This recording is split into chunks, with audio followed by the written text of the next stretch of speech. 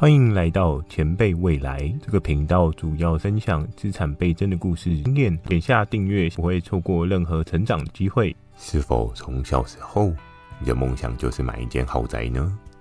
每个人人生都会有不同的梦想，也会因为梦想而有不同的行进方向。我们可以看到许多有钱人都会在住宅上下许多功夫，包含是整体的设计机能性，或是生活上的便利调整，为求让自己有更好的生活品质，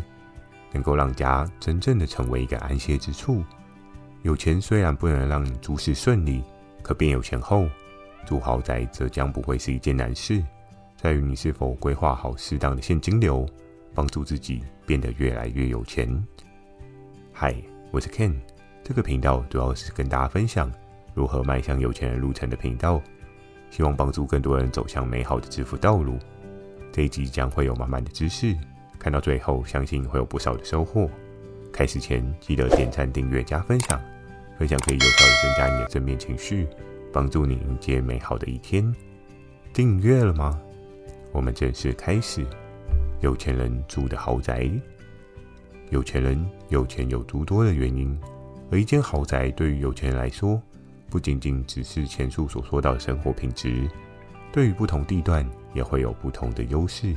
就好比你在银行估价的过程中，对于你房地产购置的地方，也会影响你实际抵押能贷款的金额。如果是在黄金地段估值高，就有更多机会拿到超乎预期的资金，帮助你在创业机会上能够有与别人不同的起跑点。在社交生活的过程当中，也会因着你所处的位置位于豪宅区，与人交谈过程当中则会有不同的利基点。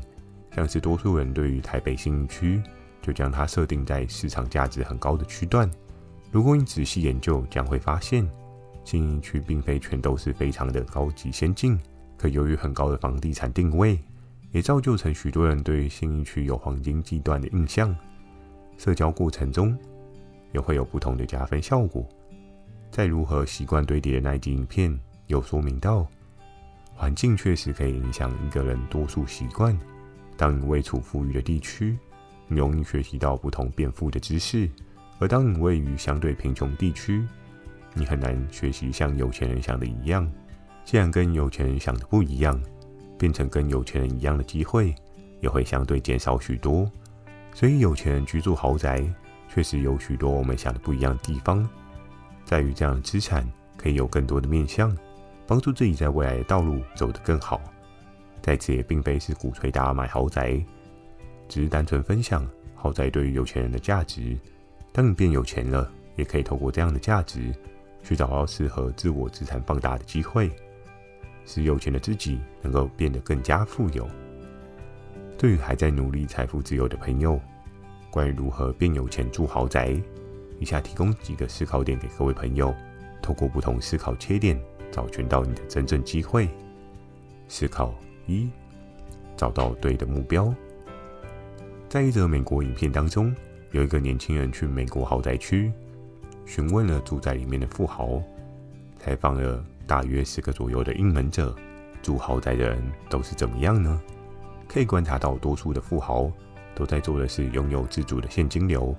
很多都是以创业实业家为主，透过自我的经营模式去踏入市场的需求端，同步的给予人们需求的产品。在这件事情上，扎扎实实的突破学校教育的逻辑。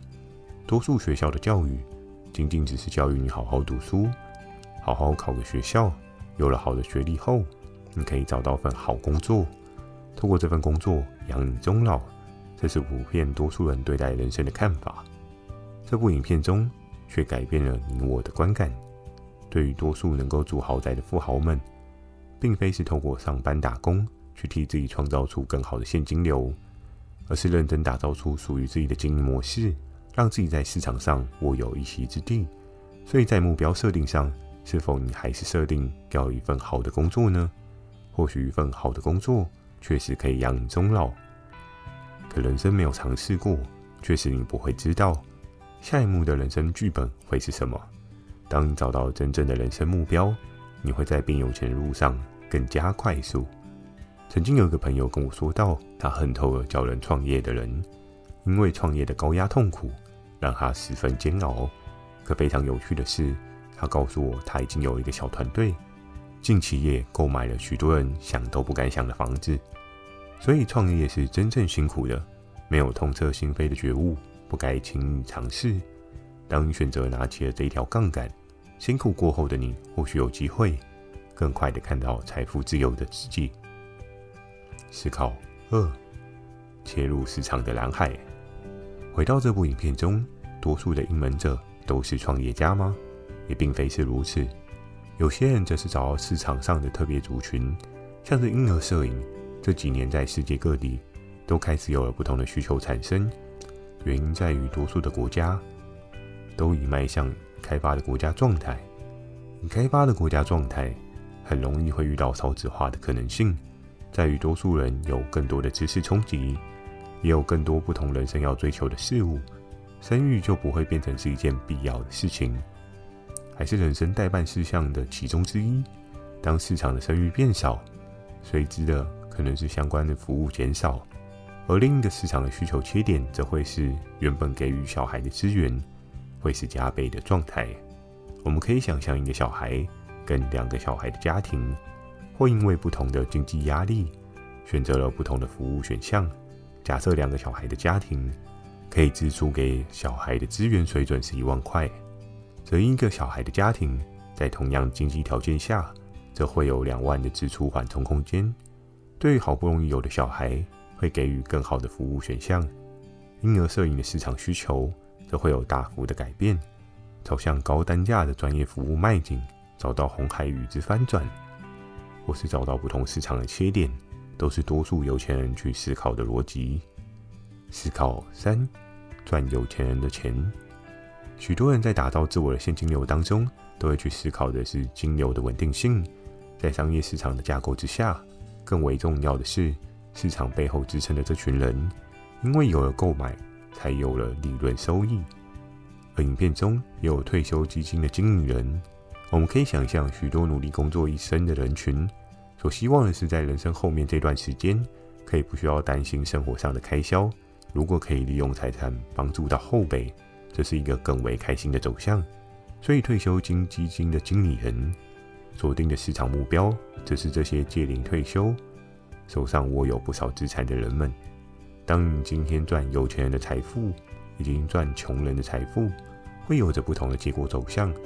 同样的一把雨伞，对于有钱人，他会在意的是耐用度，是否可以真正的解决他生活上的不便。而对于穷乏的人，你可以观察到，多数会计较买的比较贵，会更愿意利用时间去买到更便宜，而并非想到是用时间创造价值。当你锁定不同的人群，也会让你变有钱的人生剧本最终有着不同的走向，更快的接触到财富自由的机会。思考4：找到别人的人生目标。人生除了变有钱，许多人还有不少的人生目标，像是有的人想要成为一个知名歌手，或是有的人想要成为太空人登上太空。每个人都会因着梦想而伟大。在影片中也有观察到一个特别的富豪，会透过帮助人完成梦想，成为一个特别的商业模式。当找到多数人人生的目标，并且帮助他完成这样的目标，多数人会因此变得更好，最后回归到自己的技能提升，就可以更快的变有钱，进一步的像富豪一样买到人生中的梦想豪宅。思考5：住宅豪宅的反应。影片当中也可以观察到一个特点，多数豪宅的这群有钱人，他们都有着一个共同的特点，他们会相对仔细聆听对方的需求。我们不难看到许多极其厉害的人，行事为人是相对谦和，没有价值。当你广纳谏言，有时候你可以得到更多的机会，因为许多细微的市场痕迹，或许对某些人是一个微不足道的要点，对于你会是一个发迹致富的好机会。在于对方没有看到可能，而你自己却看到了机会，那就将会有机会改变你的人生走向，变得越来越富有，朝向人生的目标迈进。今天的影片中，透过如何变有钱住豪宅，帮助你了解住豪宅有钱人的状况，反思自我与这些人的差距。进一步的，你可以找到自我可优化的地方，让自己2022变有钱，增加更多机会。最后记得点赞、订阅、加分享。透过分享正面情绪，你将会更加有冲劲，也会迎来美好一天的到来。前辈未来，给你价值满满的未来。我们下次见。